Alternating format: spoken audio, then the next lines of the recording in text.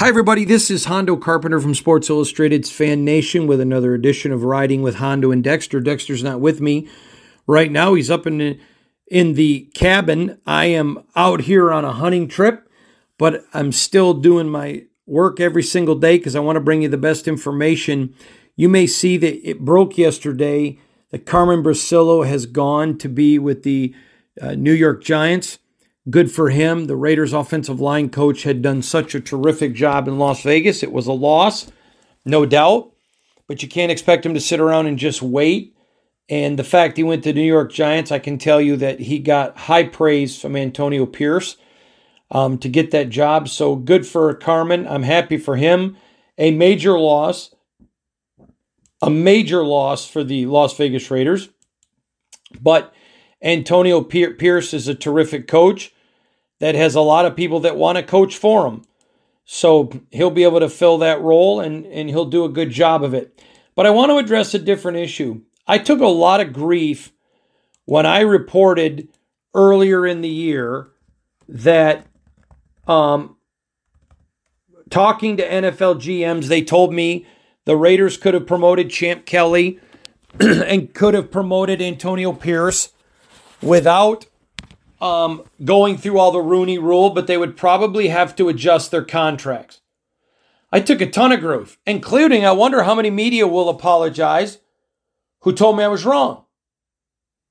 Well, now it's being reported that the Patriots don't have to go through all the process and they can just promote Gerard Mayo if they want to because it's in his contract. So, again, I just think it's important to understand, people can take shots all they want, but you just watch for long-term accuracy and viability. So exactly what the general manager said was true, which I don't think anybody being reasonable was doubting.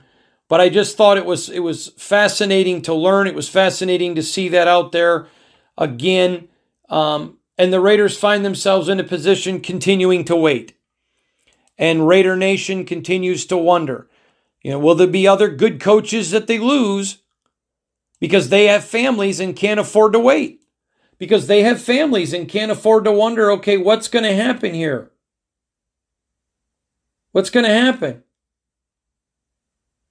But anyways, there's my point. There's my thought process. It was a great hire by the Giants.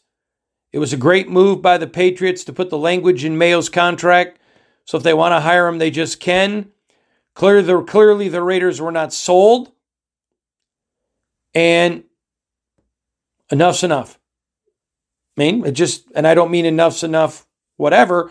Just saying, clearly they weren't sold because they could have done it. And they didn't. So now there's a waiting process. There's some coaches that the Raiders can afford to lose, and there's some that they can't. And there's some that maybe they can afford to lose, like a Bricillo, because they can replace them. But maybe you don't want to. Your team's begging for stability. And we're just waiting for the Raiders to do whatever they want. Again, those are two big developments within Raider Nation. Just wanted to chat with you about them. Thanks for joining us again for another edition of Riding with Hondo and Dexter. But we're more sitting with Hondo and Dexter. I hope that you're all doing super well. Remember, follow us on Twitter at Hondo Carpenter, on IG, Instagram at Hondo SR. You can read our articles when you go to si.com/NFL/Raiders. Click on the newsletter link in the top right. It's 100% free, and you'll never miss another article. 3 days a week, we'll send you an email. We're not going to sell your information, but we'll send you an email. We're not spamming you. It's 3 times a week just so you can keep up on the latest information on your beloved Las Vegas Raiders. So check it out. We'll see you all again tomorrow, everybody. Have a great day. This has been a Las Vegas Raiders Insider production on the Fans First Sports Network. Whoa, whoa.